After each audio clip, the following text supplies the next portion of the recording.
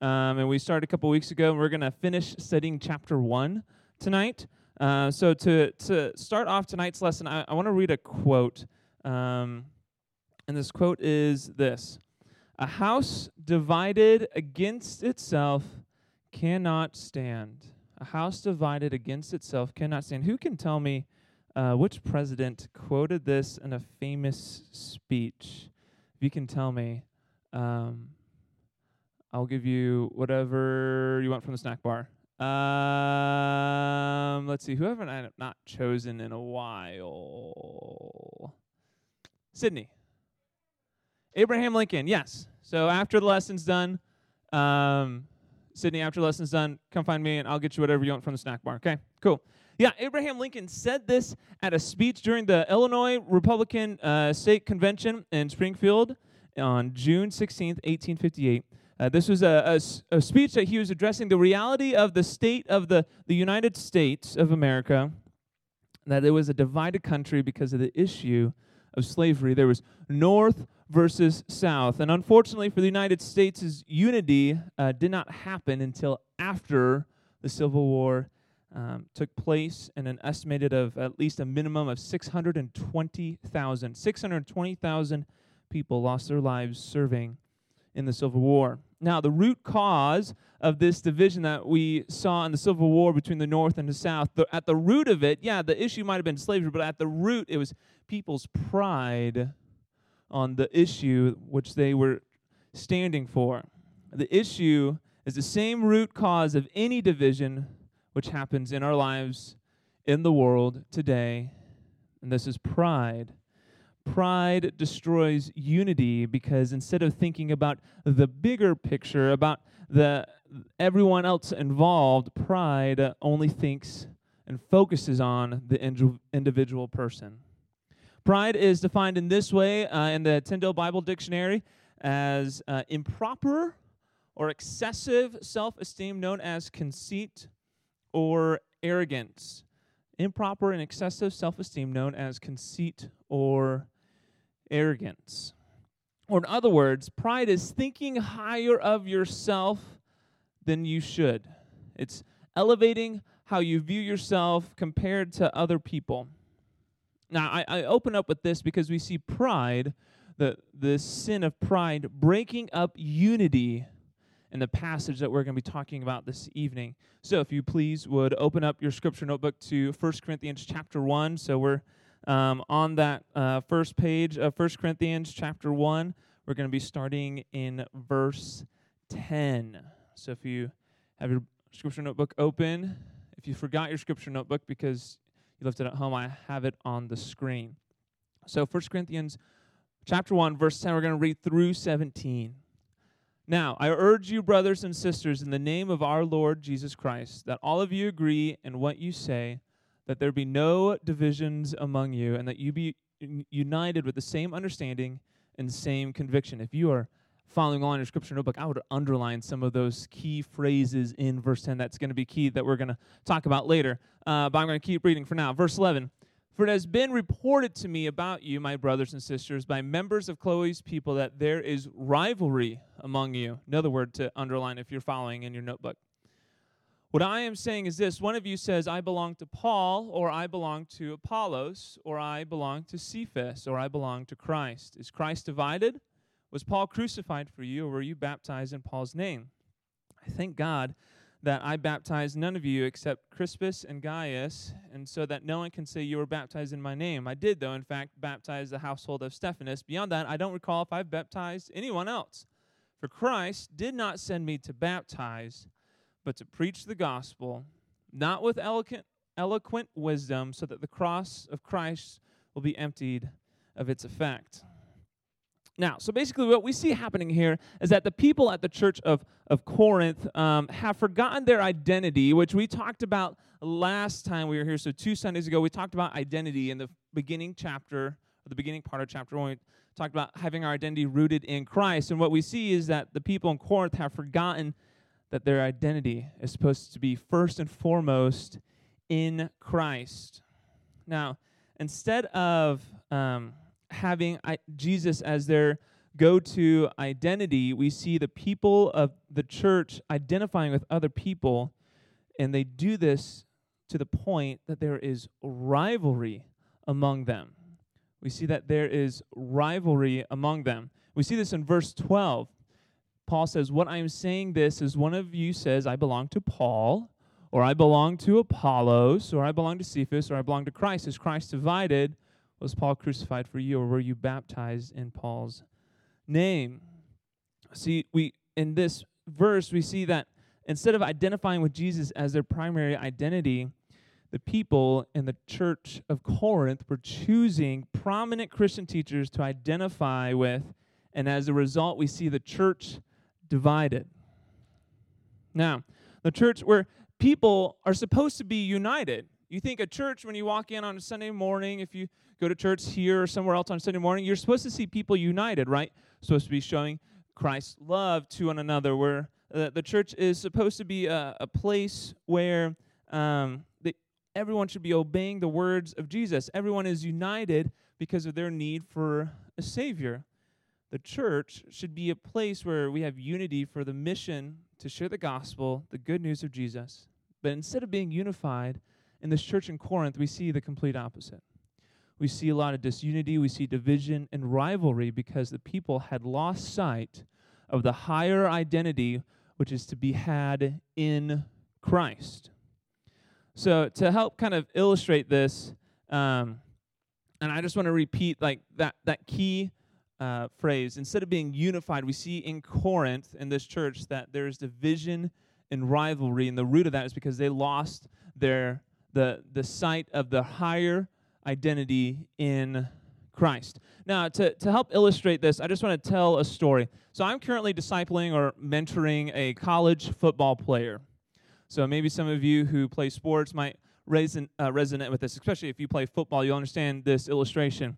While talking to this college football player, he was describing how they were struggling to win games, that their team just always ended up seeming to lose close games. And I asked him a question. I asked him, what do you think is one of the reasons why your team hasn't been winning? His answer to me was this. He said, "We are not unified. We are not unified." He says, "We're one football team, but acting like we're three different teams. You have the offensive position players, the defensive position players, and the special teams position players." He says, "We have a lot of talent. We have a lot of potential. We have a lot of talent in each of these positions or each of these teams to win football games and to play together." He says, but we're not unified. There's division in our football team. And I would propose that this was because the football players were so wrapped up in their identity and their position that they forgot their higher identity as being part of the bigger team. That they were so focused on themselves that when something went wrong, they pointed the finger to someone else and they never took responsibility. Or when things were going good, they never went to go encourage other teammates. They were only worried about themselves and how they looked. They were only concerned about themselves. Because of this, a team that had great potential on the football field ended up not winning many games at all.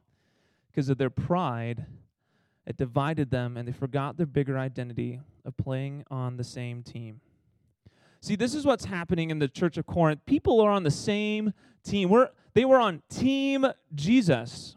But instead of choosing to focus on Team Jesus, they chose to focus on lesser identities of other human beings. And when you focus on lesser things in Christ, you're going to find divisions. You're going to find divisions. Okay, so this is kind of like, this first section is kind of like the what that's happening.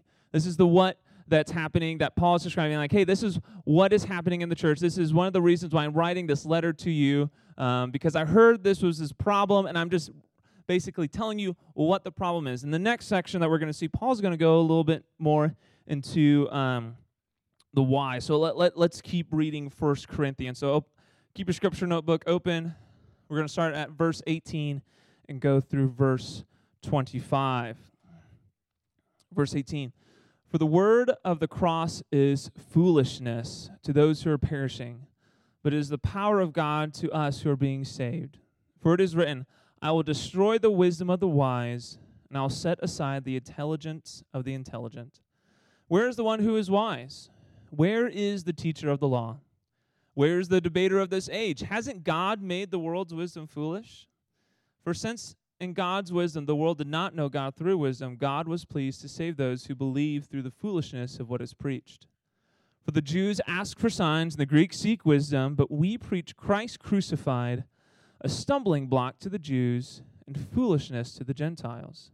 Yet to those who are called both Jews and Greeks, Christ is the power of God and the wisdom of God, because God's foolishness is wiser than human wisdom, and God's weakness is stronger than human strength. Like I said earlier, here we see the why behind Paul calling out the Corinthians on their identity issues. You know, in verse 18, he says, for the word of the cross is foolishness to those who are perishing, or those who are unbelievers, those who don't know Jesus as Lord and Savior. But it is power. It is the power of God to those who do confess Christ, to those who are being saved. So what I want you to do in verse 18, I want you to underline two words. I want you to underline foolishness, and I want you to underline power. If you don't have your scripture notebook with you, just write down the word foolishness and write down the word power. Paul says that to the unbeliever, those who haven't trusted in Jesus as Savior and Lord, he says that the gospel is foolishness, or appears to be foolish for them. And this is because Paul's examples here are the Jews and the Greeks. He's referencing this because the Jews were expecting a Messiah that would overthrow the Roman government that was oppressing the Jews. The Jews wanted somebody to bring in a new government system where they weren't oppressed, that they would have peace and prosperity. They wanted a strong Messiah, a strong Savior, a Savior to save them from earthly suffering. The Greeks, or the people who lived in Corinth that weren't Jews, that were from Greece, thought that the gospel of Jesus is foolish because who would want to believe in a God that took on human form to die on a cross brutally? Why would I want to believe in a God like that? To both groups, it would seem foolishness to anyone who doesn't understand the real reason behind the gospel of Jesus and why the gospel of Jesus is good news. But we, those who believe in Christ, who commit our lives to Christ, who confess Jesus as Lord and Savior, we understand that this isn't foolishness. We know why the cross is the power of God who is for us, who are being saved. We understand this, verse 18. We do, because we recognize that, hey, without Christ, I know that I'm a sinner, that without saving, without confessing Jesus as Lord and Savior, I know that I'm apart from God. I can do nothing on my own to be in a right relationship with God. That apart from Christ, I am destined to spend eternity apart from God in hell. And that is awful news. If you don't know that Jesus came to die for your sins so that you could be forgiven.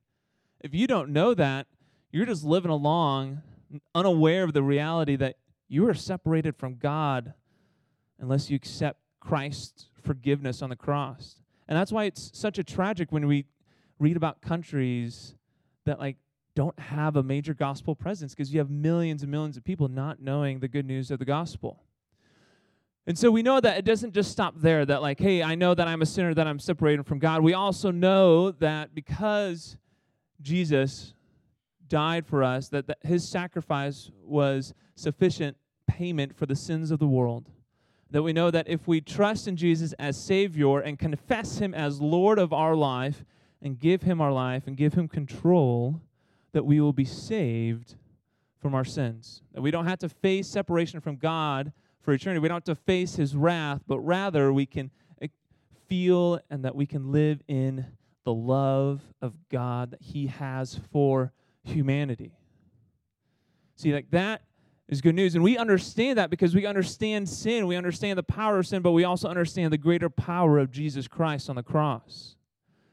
And so for those who believe, the cross isn't foolishness. It's our only hope. And it's good news for us. And so that's what Paul's trying to get at. He's like, hey, we have the hope. Let's actually act like it. Let's put our identity in that hope. So let's finish up chapter 1 in Corinthians. So follow me again with your scripture notebook. We're going to go to verse 26 through 31. Verse 26, brothers and sisters, consider your calling. Not many were wise from a human perspective, not many powerful, not many of noble birth. Instead, God has chosen what is foolish in the world to shame the wise. And God has chosen what is weak in the world to shame the strong. God has chosen what is insignificant and despised in the world, what is viewed as nothing, to bring to nothing what is viewed as something, so that no one may boast in his presence. It is from that you are in Christ Jesus, who became wisdom from God for us, our righteousness, sanctification, and redemption, in order that, as it is written, let the one who boasts in the Lord. Now, the big idea that we see in this last section, that's kind of more of the application section of our scripture this evening, is that because of the power of God in Christ, we should boast in the Lord. Because of the power of God in Christ, we should boast in the Lord. This means that for those of us who are professing believers, those who confess Jesus as Savior and Lord, that we boast, we should praise God, we share openly and boldly that even though we may have weaknesses, we confess and we boast that God is strong, God is mighty, He's big enough to overcome death and sin, and He is powerful enough to forgive our sins and change our hearts. And this is something that we should be boasting about. Now, what this kind of looks like in a practical way is this. So, I'll give some practical examples. I'll be really vulnerable and honest with you of the journey that I have had continued to go through with this sin of pride, and who am I boasting in, myself or the Lord? Because that's really the question that it comes down to. So I was an athlete, like many of you in this room. I participated in school sports. I was a basketball player. And early on, when I was in middle school and high school, I thought that I was defined by how I performed on the basketball court. That in order for people to like me and view me in a good way, that I had to perform well on the basketball court. What that led to was me trying to persuade people that I was good in basketball, that I was trying to show people up, that if someone thought that they were better, I took them one-on-one because I had to show them that I was better. Because for me, my identity, what I found my self-worth in, was basketball, that I had to prove myself better than anyone else. And I lived that way for a number of years. I wasn't boasting in God. I wasn't giving glory to God. I was only concerned about myself and how I looked. In reality, I didn't even recognize that God gave me the gift. I thought that I had worked for it. Now, when I got saved, when I confessed Jesus as Lord and Savior of my life, and I gave my life to Jesus and recognized I needed a Savior, when I played basketball, I was no longer playing for me. I was playing to glorify God. So when someone came up to me and was like, "Kent, you had a great game," I'd be like, "Hey, praise God, because it's not of me. God is the one that gave the gift and the skill. So praise God, not me." I also, with working with pride, I just want to share another example of this, is that growing up in this community, in a small town community, it can be really easy to get into this notion of wanting to have an appearance, a good appearance. So if you don't know, the running joke in my family is that I'm either related to half the town or someone from the town knows someone I'm related to. Because my grandpa was one of 12, and most of them still live in the area. So for me, growing up in this area, I thought that I had to prove to other people that I was a good person, that I had to be a people pleaser, that when they asked me to do something, I always said yes, and that I had to look like I had my life together because I wanted people to think better of me. I was still living my life as if it was about me, not about glorifying God. And so as I got saved and as I continued in life, like this is something I still wrestle with. Don't get me wrong, like I haven't overcome this perfectly. Like I still wrestle with this, am I looking a certain way? Am I acting a certain way to glorify God and to make Him more known? Or am I doing it because I want to look good? Or I want the attention. I want the approval. There's two different mindsets. A mindset that's living for self, that's very prideful because I think I'm worthy of that. The other mindset is, I know I'm not worthy of that. God is worthy of that. So I'm going to live to glorify God. And my identity is rooted in Christ because in Christ He says, I'm a new creation. I am loved. In Christ, I am sanctified. I am holy. I am set apart. In Christ, God sees me as perfect. So I don't have to win the approval of others in different areas of my life. No matter what it is, that I can find my identity in Christ and what He calls, what He says about me. So I'm going to sit and I'm going to rest there.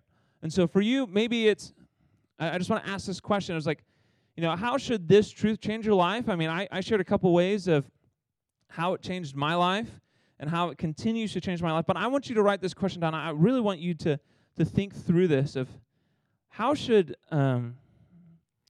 this change my life? The follow-up question to this that you should also take note of is, what area in your life are you prone to put your pride over boasting in Jesus?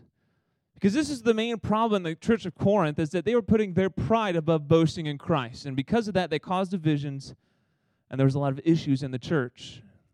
So we can look at that same root problem in the church of Corinth, and we can ask ourselves that same issue. Like what area am I prone to put my pride above boasting in Jesus? Because I want you to take time to think about these questions and write them down and think about them and ask God to reveal those things in your heart, because where pride is in our lives,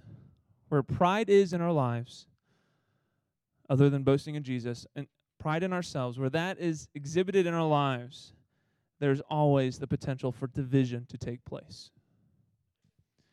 Where there is pride in our lives, there's always potential for division to take place. So, we need to be honest with God. Be like, hey, God, where are areas in my life where I'm putting my pride, my identity, over boasting in Jesus? And ask Him to reveal those to you. Because at the end of the day, why this all matters, like the big question of so what, is that we are called to be unified. We're called to be unified as believers. Not only because we should believe in the same gospel that we're all sinners and we're all in need of grace and we're all in need of Jesus, and that should unify us at the very least, but also we should be unified as a way to glorify God because God Himself is unified. Think about it for a moment.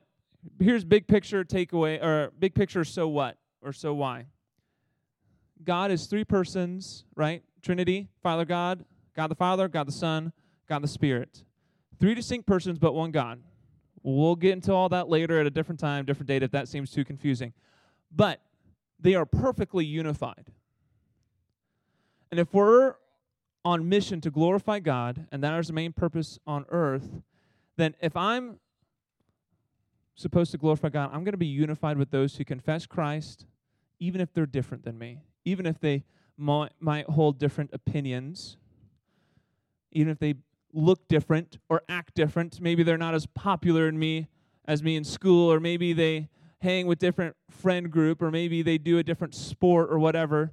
If they share Jesus Christ as Savior and Lord, that's enough to unify us.